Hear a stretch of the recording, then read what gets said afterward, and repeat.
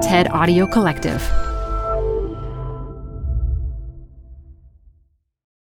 This episode is brought to you by Progressive Insurance. What if comparing car insurance rates was as easy as putting on your favorite podcast? With Progressive, it is. Just visit the Progressive website to quote with all the coverages you want. You'll see Progressive's direct rate, then their tool will provide options from other companies so you can compare. All you need to do is choose the rate and coverage you like. Quote today at Progressive.com to join the over 28 million drivers who trust Progressive. Progressive Casualty Insurance Company and Affiliates. Comparison rates not available in all states or situations. Prices vary based on how you buy. Hi, I'm Debbie Millman. Canva is great for designing visual content for work, no matter what industry or department you work in. Nail your next presentation with Canva Presentations. Start with a professionally designed template and use it as a springboard for your design. It's a serious time saver. Time to present but can't be there in person? Enter Canva Talking Presentations. Record yourself presenting and add your talking head to your slides so your audience can watch your perfected presentation anywhere, anytime. Start designing today at canva.com. Designed for work. Like, on one hand, I think all of this writing has been part of just how I have survived. It helps me day to day as a daily practice. And then on the other hand, I look through it all and I'm like, wow, in a lot of ways, I can see how this got me further from remembering what really happened. From the TED Audio Collective, this is Design Matters with Debbie Millman. For 17 years, Debbie Millman has been talking with designers and other creative people about what they do, how they got to be who they are, and what they're thinking about and working on. On this episode, writer, editor, and actress Tavi Gevinson talks about how she's dealt with some very difficult situations. I've learned that writing and therapy are two really different things. Tavi Gevinson is still young, but she's no longer really, really young. She came to public attention when she was just 11 years old for her fashion blog, Style Rookie.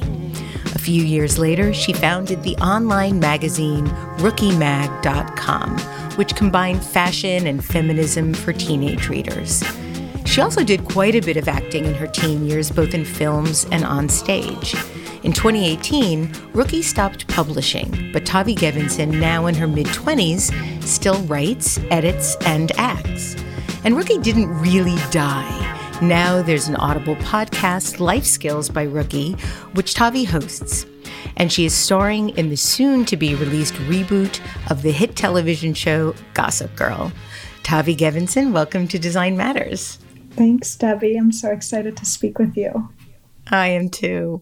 Tavi, is it true that Winona Ryder gifted you a pair of brown leather gloves that once belonged to Audrey Hepburn? That is correct. So take us through that. How did that happen? And I do need to know, how did they smell? Like vintage, very old gloves. So Rookie published like a birthday tribute to Winona Ryder, I think the first year we were publishing. And then she emailed our editor's inbox, said she wanted to take a bunch of us out for dinner. So we went somewhere here in Brooklyn and we kept in touch over the years. And then when I did my first play in New York, she gave them to me just before that for my 18th birthday. The nicest, wildest gift you can give a person. How did she have them? Did Audrey Hepburn give them to her? Yes. Wow. That's provenance. I know. I have them in a safe, literally. That's incredible. So, Tavi, you grew up on a quiet tree-lined street in a community west of Chicago. Your dad was a hippie who went to Woodstock. Your mom was born in Norway and is an accomplished textile artist. And you've said that your childhood was somewhat like the show The Sound of Music. In what way? Wow. I think whenever I said that, I was maybe being a little idealistic. I should clarify. I don't know if my dad's a hippie. He went to Woodstock when he was 18, but by the time I was growing up, he's a high school English teacher, pretty buttoned up. Oh, okay. But I think when I said that, I was thinking of like my sisters and I all did musical theater. My mom is an artist. She weaves tapestries. And, you know, my sisters and I were often kind of choreographing dances or making dioramas. Our basement was full of art supplies, and it just wasn't a big deal to be creative. You began acting long before you were interested in fashion. I understand that you and your two older sisters were active in the local community theater, and you played Gavroche in Les Mis. Really good research. So can you also sing? Like, are you also a singer? We get to see you in musical theater at some point? You know, I was 2 weeks into rehearsing a musical when the shutdowns happened a year ago. Which musical? Assassins. Oh, wow. Stephen Sondheim, John Weidman show. It was going to be at Classic Stage Company here in New York off Broadway. And we're hoping that we can come back this fall. Yeah, so I have been singing since I was a kid. Like, I would say probably the reason I can be in Assassins is because I'm playing Squeaky Frome and none of the characters I did read about that. Real singers. I can serve a story, but I wouldn't identify as a singer. That would be like insulting to real singers. What is it like to embody a character that's done so many evil things? Oof. I mean, I'm really excited to do this show because, unfortunately, it's only become even more prescient since the shutdowns. It's about people who try to assassinate different U.S. presidents, some successfully, based on real people. And I guess, like, the little that we got into the process, you know, a lot of her longer monologues are very similar to what's in her memoir, and the way she remembered her experience of Charles Manson as like him kind of saving her. You can find kind of an in to understand how someone else who's done things you would maybe never do, to see how they make sense of their own experiences and do or don't see them as evil or traumatic or not. I want to go back to the origins of your founding the Rookie Empire. When you were in 6th grade, a friend from your theater had an older sister who had created a fashion blog. And I read that you were struck by how much confidence and style she had. But what impressed you most was when her classmates mocked her site, she wasn't upset. She actually found them amusing. And I'm wondering why did that specific thing impress you? I think I felt very uncomfortable being in middle school and being like, wait a second, like some of us are growing up and like dating boys and some of us still look like we're 8 years old. What is going on here? And I felt much more on the like, I'm still 8 years old side. So I think my interest in fashion came from being like, oh, I can reject this, version of growing up that I really don't relate to and would like to put off as long as possible, which is, to basically become like a female object sort of. By the way, like not that I could articulate any of this at the time, but when I look back, I'm like, oh, right, I was a late bloomer. I was uncomfortable with my body and growing up and everything that becomes a part of like the female experience after a certain age. And someone like Stephanie, who had the blog, showed how dressing could be kind of a creative outlet. And then her attitude toward her classmates who made fun of her was like armor. The idea of not being kind of afraid of people, even though I totally was something to aspire to. Do you think that I don't know if you would even have known this back then, but looking back on it, do you think that your starting Style Rookie was an experiment in trying to feel less concerned about what people thought of you and less about really fashion and that type of expression? Yeah, I mean, yes and no. Like, it was a blog for an audience, so I was concerned with the response, but it was kind of like, let me at least create a little arena where the people I'm in community or conversation with are other fashion bloggers and other teenagers online who I think are cool, rather than boys at my school who make fun of me. You debuted Style Rookie in March of 2008. And what I found so interesting about those early posts was the range. You admired the style of Twiggy, Lucille Ball, Thomas the Tank. Individually, they're interesting, but as a combination, I think they become even more interesting. And so where were you finding so much of your inspiration at that point? From other blogs or reading or movies or TV or all? Definitely other blogs. I remember Stephanie also sent me an email that was like, here are the blogs I read and here are the cool magazines I read. So then it was Nylon and British magazines like ID and Dazed and various Vogues from Japan, Italy, Vogue Paris, Lula magazine. And definitely the more indie ones I'm mentioning, like they were irreverent and eclectic in their references. So I was just being opened up to these other ways of thinking about it as a form of self-expression. In the first year of publication, Miranda July became a fan and sent one of your videos to Kate and Laura Malevi, the sisters that founded Rodarte. Do you know how Miranda July first became aware of what you were doing? No, I don't. I should definitely ask her. And I believe that very first year, you were also invited to your first fashion week, where Karl Lagerfeld admired your blue-gray dyed hair. Did you dye your hair blue and then it faded to gray, or was the decision to dye it gray? I dyed it blue and then it faded, and then it seemed like a major political statement of some kind. That was when I first became aware of you, and I saw this picture of you with the gray hair, and I thought, this is like the most genius thing I've ever seen. and I still remember the moment I saw that picture of you, thinking, this is the most feminist thing I think I've ever seen. Oh, that makes me happy. But when that first fashion week was over, you wrote that you cried and you thought that all you would have was that one cool experience. And now you'd be going back to middle school where you were made fun of for what you wore.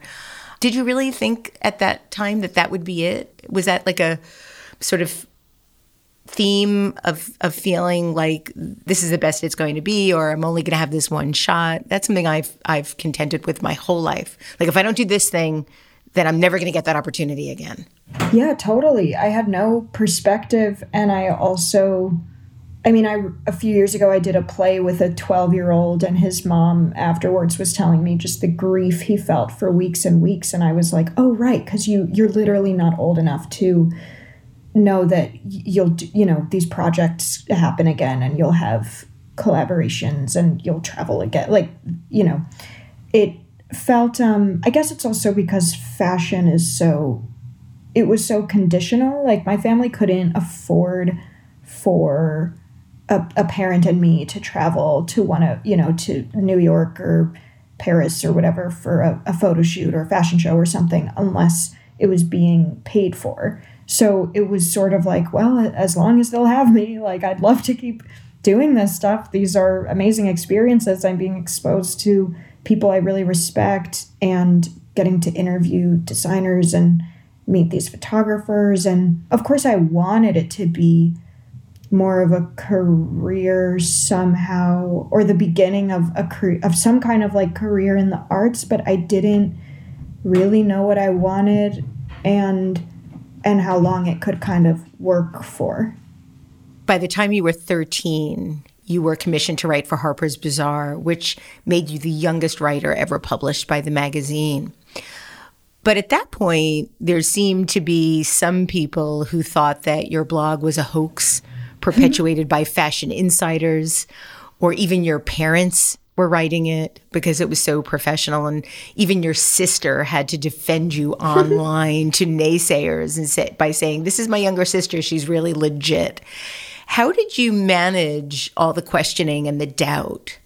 It was very shocking and not easy. I think one thing I remember finding helpful was that my dad gave me this story by Harvey Swados called Claudine's Book, which is about a girl who her aunt discovers her diaries and has them published as a book, and then the girl kind of becomes famous, and then she decides to let people believe that it's a hoax because she wants to return to her normal life, which, I mean, I was not like Claudine. I wasn't writing private diaries that were discovered. I was like seeking out an audience on the internet, so it was different, but you know, trying to kind of look to stories like that or people I admired. Like, I think that's part of why I love Bob Dylan and Ray Kawakubo so much, like people who were misunderstood and were like, great, I'll just make this work for me. I think it's part of how I dressed. I think it's part of things I wrote that were really opaque and confusing.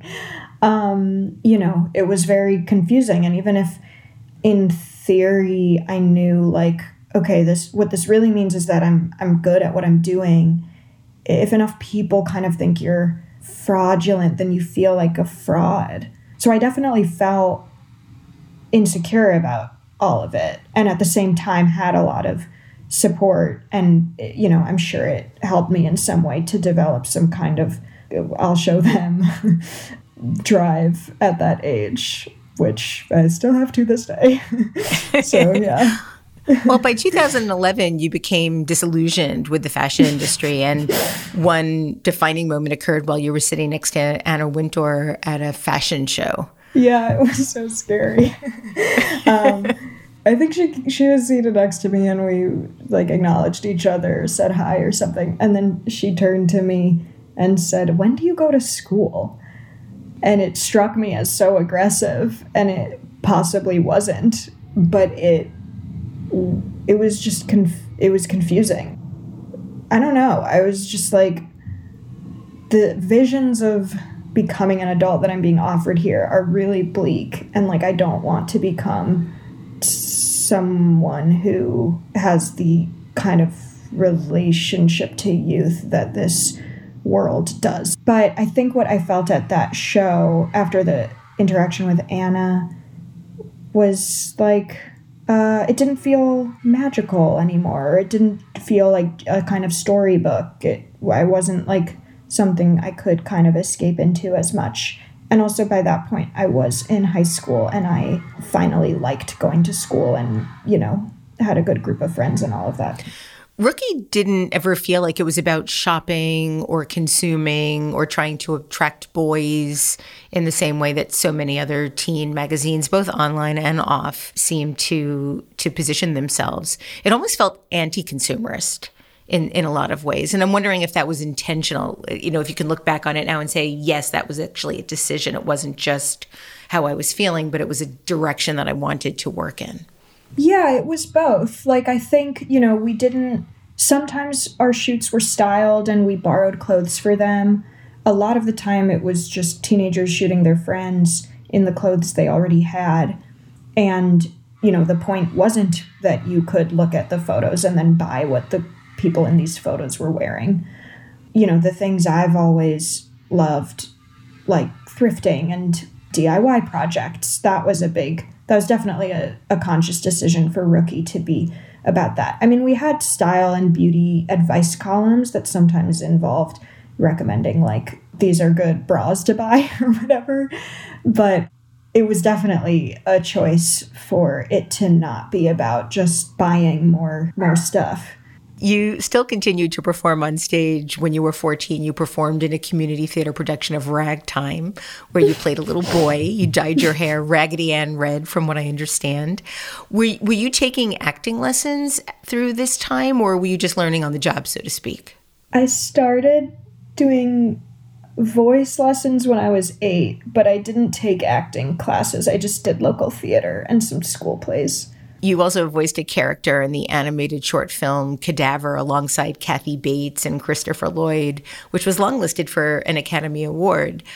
Did you begin to feel any sort of conflict or push-pull between acting roles, the ambitions and responsibilities of Rookie and going to school? And I want to say that in a very different way than Anna Wintour said it to you.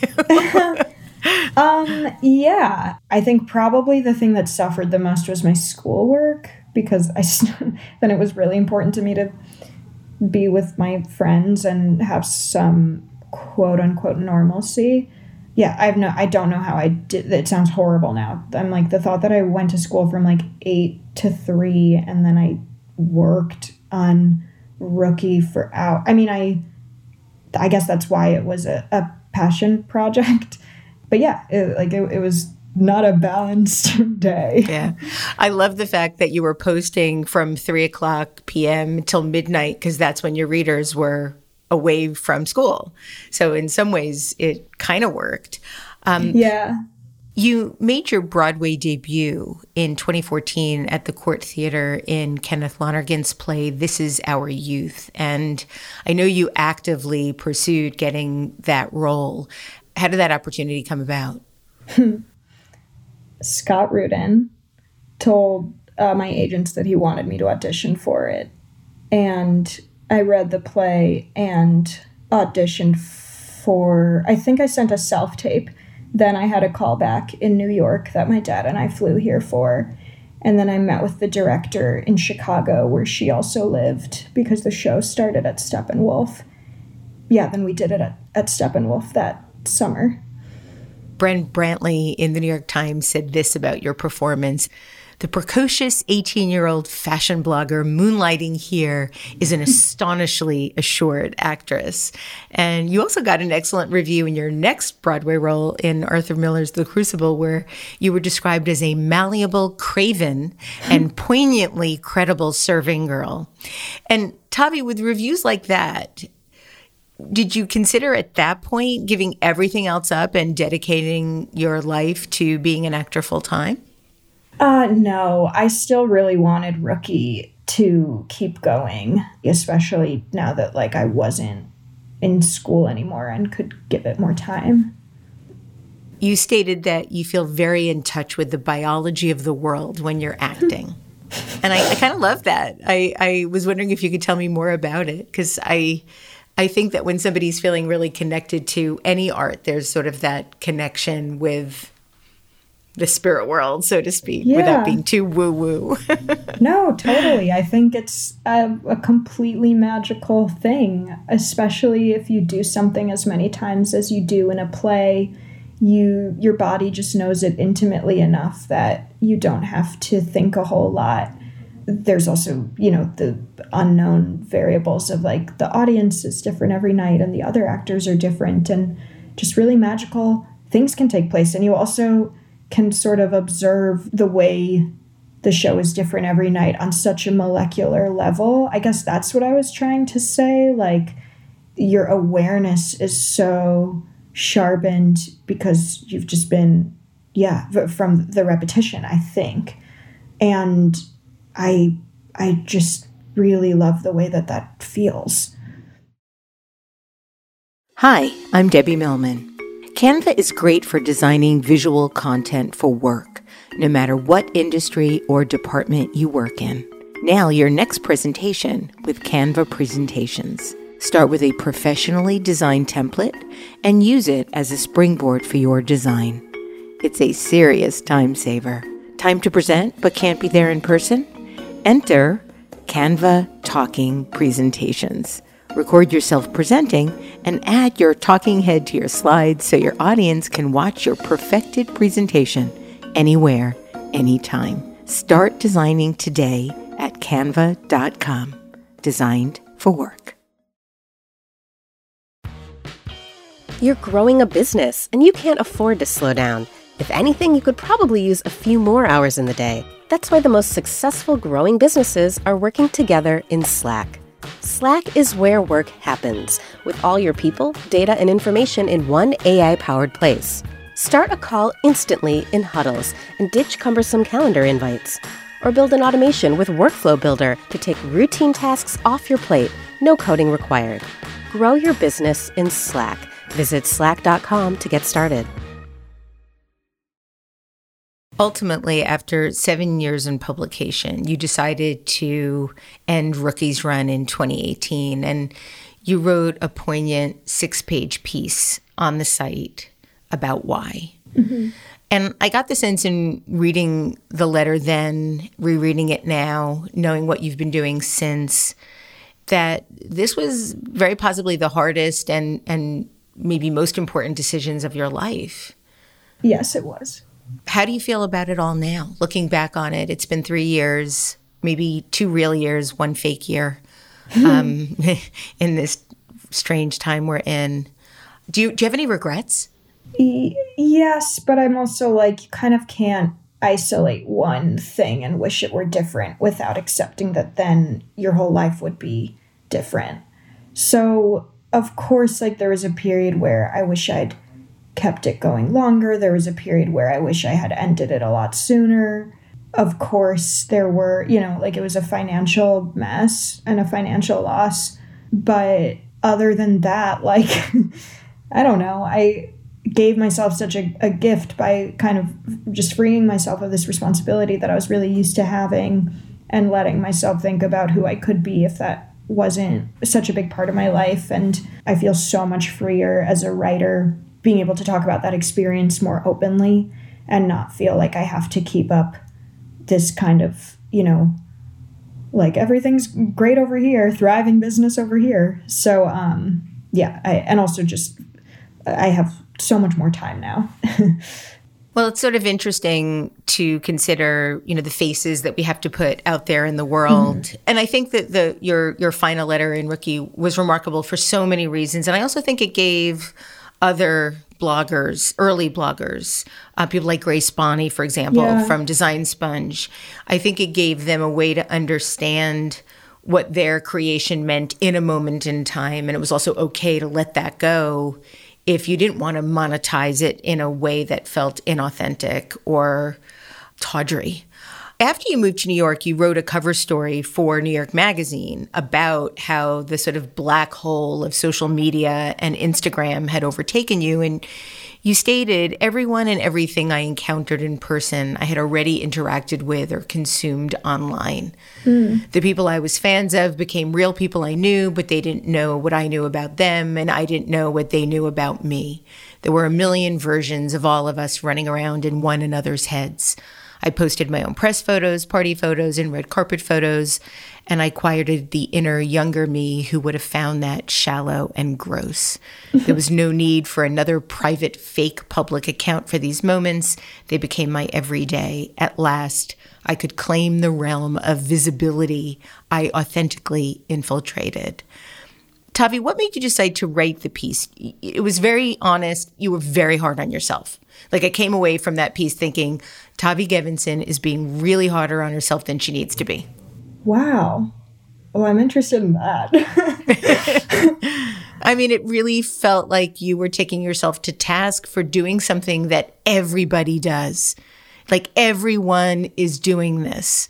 And yes, you could sort of came clean and admitted it all, but you weren't admitting something that was so alien to the rest of us that we were like, lock her up, put her away. It was like, oh my God, we're doing this too. We're all doing this. And we're all positioning ourselves as one person in front of everybody else while inside we're weeping.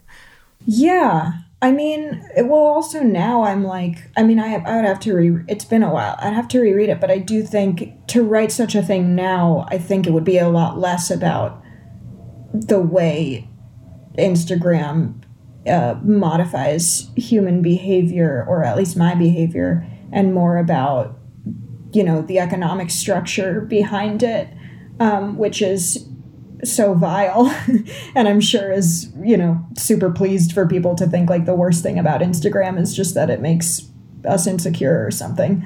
But I think I wrote it because I did feel it was, rewiring my brain. And I had made these videos on Instagram where I was joking about trying to game the algorithm to make sure people would see my videos in their feeds, and trying to use funny filters, or like I went to Times Square and took selfie videos in Times Square.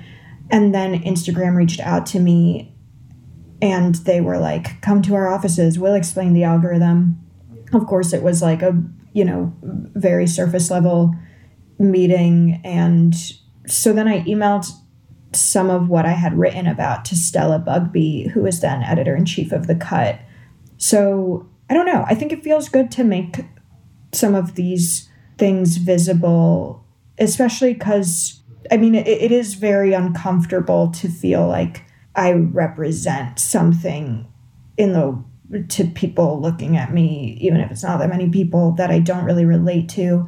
And in the kind of latter years of Rookie, when I was trying to fundraise for it, when I was trying to publicize it, like when I was a little more of like a girl boss, it didn't feel great. And so it was a relief to offer up something that was about how difficult the financial reality of it actually was, and about how much easier it was to make money as an influencer, because historically women are valued for what they look like. Yeah. Well, I want to talk a little bit about that too, because your next piece for New York Magazine talks about that as well. But before we get to that, one thing that I did notice throughout my research in preparing for the show today was the notion, in that piece in particular, you talk about how when you were reviewing posts from that era now, you almost envied your own life as though it were someone else's. And the concept of sort of two lives reminded me of something that your mother said when Style Rookie first debuted, and then something you wrote when you closed Rookie. So your mom stated, there are two stories here: the 13-year-old who lives in our house and the 13-year-old who is being taken very seriously in this world of fashion. And then in your Goodbye Rookie letter you shared, it is sometimes felt that there are two rookies. There's the publication that you read, that I also love reading, writing for, and editing. And then there is the company that I own and am responsible for. The former is an art project. The latter is a business. Each one needs and feeds the other. But when I started Rookie at age 15, I saw the two as mutually exclusive. And I kind of loved this running theme of this duality, and as well as sort of somebody that's very introspective in the kind of work that you do with your writing, and then someone that's very extroverted or extrospective, if that's a word, with your performing. So I just wanted to sort of mention that, really. I'm so flattered. My gosh, I can't. I'm so flattered by how much details you're bringing up. My gosh.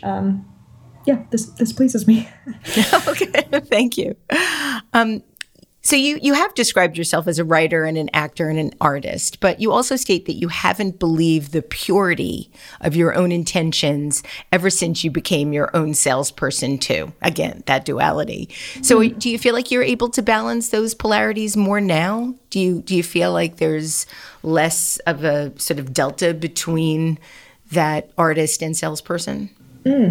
Yeah, definitely not having a business I have the business of like me to maintain. And so I just sort of make a series of decisions around like what's good for business and doesn't take away from what I love doing, and what's good for business but not worth it, as an actor, writer, someone with a personal brand. I do think that maybe when I was younger, there's like the kind of being a teenager and being a purist and caring about selling out or whatever. B, there's the responsibility Rookie had to its readers to not sell them lies. C, there's like, now the idea of someone doing SpawnCon would hardly be considered selling out. But in earlier days of Rookie, and certainly my blog, to do such a thing felt so compromising. And so, yeah, now I definitely don't.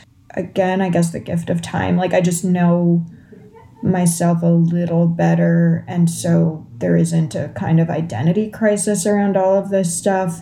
And I also just frankly have enough financial stability and wealth that, like, I don't have to decide to do things that I really don't care about or dislike, but that would be good for my brand or make me a lot of money. So honestly, that's a big part of it. Like it is a privilege to not have to do things that make you feel compromised. But I do also think the world has changed a bit, where I think we're just sort of, like the backbone of our economy is GoFundMe. And I think there's an overall understanding of like, everyone do what you can. So yeah. No judgment. Yeah, I remember back in the early 80s when having a sponsor for a rock and roll tour was considered selling out. Now you can't have a rock tour without one. Right. So, Tavi, in February, you wrote another piece for New York Magazine about your issues with the Britney Spears documentary and what you referred to as well-meaning attempts to ascribe young women power that they don't have.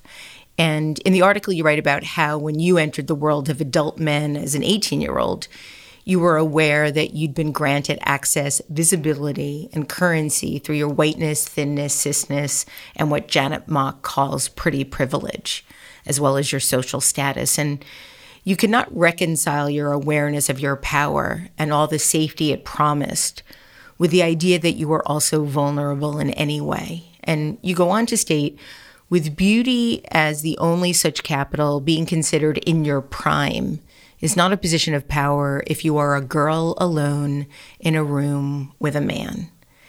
And in the article, you revealed that you were taken advantage of emotionally and sexually because of that capital. And I'm really sorry that this happened to you, Tavi, but I also want to thank you for writing about this, because I think that when anybody discloses their own experiences, it helps all women. Oh, thank you. You very specifically didn't name your assaulters. Any particular reason why? Do you have 7 hours? I do. My producer might not, but I do. Absolutely. I think in the context of the piece, I was making a larger argument about power dynamics, and I didn't want to distract from the argument with anything that could be taken as gossip. To name someone in public, you are so much better protected if you can support yourself with details and evidence. And I'm much too in the thick of processing a lot of it to offer that up to audiences. I also think creatively, rhetorically, and politically, I really liked the move of being like, you know what? It's not that important. I promise you, he's not that interesting. Like, I really don't want my experience to become overshadowed by this person's identity. And in fact, viewing cases of assault and abuse through this sort of fascination with individual men's identities that our culture kind of keeps doing in the last few years since Me Too became more mainstream. I would say that way of looking at these stories was even damaging for me in understanding what was happening while it was going on, and then in my ability to process it later, because then like the most important thing was protecting this person's identity. But what I was writing was more about my experience of sexual trauma, and I wasn't seeking that kind of justice for that piece. It did not feel like it would better position me or my arguments by naming any of the men I was writing about. Do you feel that you're able to process it, or are you still processing? What has the journey been like for you with putting that information out there and then managing your own realizations about your abuse? I've learned that writing and therapy are two really different things. And that the sort of trauma therapy that I'm in is like, actually, here's something that's really interesting. I've been doing a lot of writing about these experiences for myself for years. And it is interesting to look back and have documents of like how much the story has kind of changed and of my own cognitive dissonance. Like on one hand, I think all of this writing has been part of just how I have survived. It helps me day to day as a daily practice. And then on the other hand, I look through it all and I'm like, wow, in a lot of ways, I can see how this got me further from remembering what really happened. Because if you are kind of trying to make something into a story, or if you are trying to service a larger argument, it's really easy to lie to yourself, forget things. And actually, when I published that article in The Cut, I was so shocked to learn that like the performative power of saying out loud or in writing what happened and publishing it, even if I didn't share details, even if I didn't name anyone, to say it out loud, publish it, and see people respond and be like, I know exactly what kind of relationship you are talking about. I've never known anything to be so true in my life, and I believe you. That was so powerful that it actually brought to light so many more things I had totally forgotten. And so it's been really disruptive and like really a trip. But it is so superior to the years of not sharing it with people or feeling a bizarre need to protect these men, or literally just having these blanks in my memory and thinking like, well, I guess I'll never really know what went on. And now it's like, no. You know. You do know. It's You wild. do know. Yes. It's yes, wild. I've experienced it too. It's the older you get, I think the more these things reveal themselves as actual things and not just concepts, if that makes sense. Yes. Tavi, you've talked about how the writer George Saunders once said he was really glad his books didn't do well until he was much older. He felt that when you're young, you already think you're the center of the universe. And if you have success young, it seems to confirm it. And you've said that you think that success can sometimes breed a sense of untouchability, which is when people can be most vulnerable. And I'm wondering, sort of now that you can look back and see some of the journey that you've taken with more clarity, do you have any advice for young women that might be experiencing early success? I think if there's anything I can offer, it's that in my experience, there have been so many questions that have cropped up over the years that I thought were like so uniquely difficult and that they needed, really creative answers, usually in the form of ambition or more work. And if there's anything I can offer, it's that like I think a lot of the things I was struggling with were also just matters of mental health and just day-to-day health. I mean, something like whether or not to fold Rookie, like, yes, that the answer to the stress I was experiencing was to fold Rookie. But, there were a lot of creative ways I tried to solve what I was feeling before finally finding a new therapist and having the support from people in my life to view it as a decision of just health and like, what do you want your life to look like day to day? And just trying to put those things first rather than trying to, achieve your way out of distress. So I don't know if that's quite like a advice, but that's what I think I can offer. Thank you. I want to talk with you about some of your current projects. You're currently working on quite a few. You've brought some of the original Rookie spirit back to life in an 8-episode podcast for Audible Originals titled Life Skills by Rookie, which is a riff on the site's popular column. And in typical Tavi style, the show provides candid, but kind of humble advice for dealing with some common but hard to talk about issues: how to end an unhealthy friendship. I was particularly interested in that one. How to navigate conflict and confrontation, and even how to talk to people who are not good at talking to people.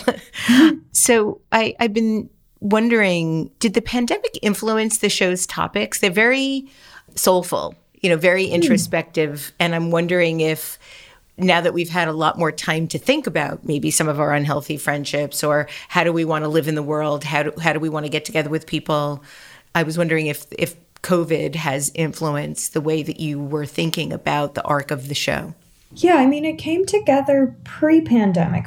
The scripts were all written last summer and definitely influenced. I mean, one episode is how to manage uncertainty, like that writer and I were constantly talking about the events that were unfolding every day over the last year. So yes, I think it was really nice in this last year to have this way of working with these other writers and to do a rookie project that was different from stuff we'd done before, but very, I think, calling on the best aspects of Rookie.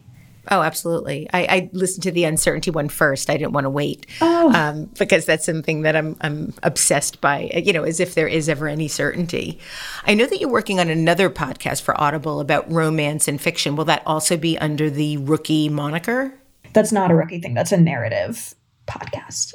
That's so cool. So you're really getting into the podcast world, and you're writing a book? Yes. Tell us, is that a memoir? Is it a Allegedly. art book? Yeah, it is a memoir essays hybrid. When do we have the ability to be able to purchase it? That is a question for my psychic. No. I hear you. As somebody that was a year late on my deadline for my book, I totally hear you. Yeah, I'm hoping a year from now, or possibly later in 2022, or possibly 2023. Okay. Certainty. Yeah, exactly. Well, finally, I'm very excited to talk with you about your participation in the HBO Max reboot of Gossip Girl, which you are starring in. Congratulations. Thank you. For our young listeners, the original series aired from 2007 to 2012 on the CW, and this reboot is set in the same Tony, New York City neighborhood, same schools, but features a much more racially diverse new cast, pledges queer inclusivity. I'm very happy about that. The first set of photographs of the cast on the steps of the Met instantly went viral. Instantly, broke the internet. Were you surprised by the response?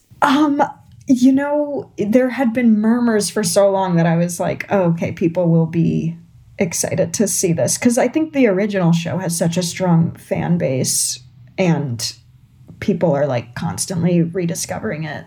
So the centerpiece of the original show was the blogosphere Gossip Girl once ruled. And that's changed in the reboot. But you play a character named Kate Keller. Tell us about Kate. Tell us what you can about Kate. I was just going to say, I don't know what I can say. She's ambitious. She looks like me. I think I'm legally bound to not say more than that. Oh, okay. We'll just have to send our listeners to Google it because there's some interesting stuff, but not much. There is that ambition word, but that was pretty much all I could find. But there was some good photos, Tavi, the last thing I want to talk to you about is someone very important to me, who I know is important to you, Stevie Nicks. I knew that was who it would be. In your TED Talk many years ago, you stated this. So what I hope you'll take away from my talk, the lesson in all of this is to just be Stevie Nicks. That's all you have to do, because my favorite thing about her, other than everything, is that she has always been unapologetically present on stage and unapologetic about her flaws and about reconciling all of her contradictory feelings. And she makes you listen to them and think about them. So please be Stevie Nicks. I have been trying to do that my whole life, basically. Sometimes more successfully than others. I'm wondering if you still feel the same way about Stevie that you did then. Yes. Oh my gosh. And she just keeps giving us more reasons to aspire to everything she represents. Right? I feel like... I don't even... Yeah. I don't even think about her songs being songs anymore. I call them gems. I love that. They really are. They feel elemental to the universe in a way that, like, they're much more than songs. And I feel like on her Instagram, she's always posting these great little coincidences around their lyrics. Like, there's a very... She's a mystic. She's a mystic. And is it true that after Stevie heard your talk, she sent you a cashmere blanket to wrap yourself in whenever you felt like you needed a hug? Yes, that is what she said. She invited me to her show, and I went with my friends and my parents in Chicago when I was still in high school, and she dedicated Landslide to me from the stage, and I was sobbing, and yeah, she's like a fairy godmother, which I say because she literally signed a card that way. So, yeah. Yeah. I will share something that I know you'll relate to. When I was in high school, I was on the prom committee for my senior prom. And I wanted this was 1979. So it was like the year after Landslide came out. Mm-hmm. And I wanted that song to be our theme song for the prom. But no one wanted the name Landslide for the prom because that was not a good name. So I recommended, wait for it, Mirror in the Sky. And then we put tinfoil on the cafeteria ceiling. I just needed to share that with you. I thought you'd appreciate it more than almost anyone I know. Yeah, absolutely. How poetic. That's amazing.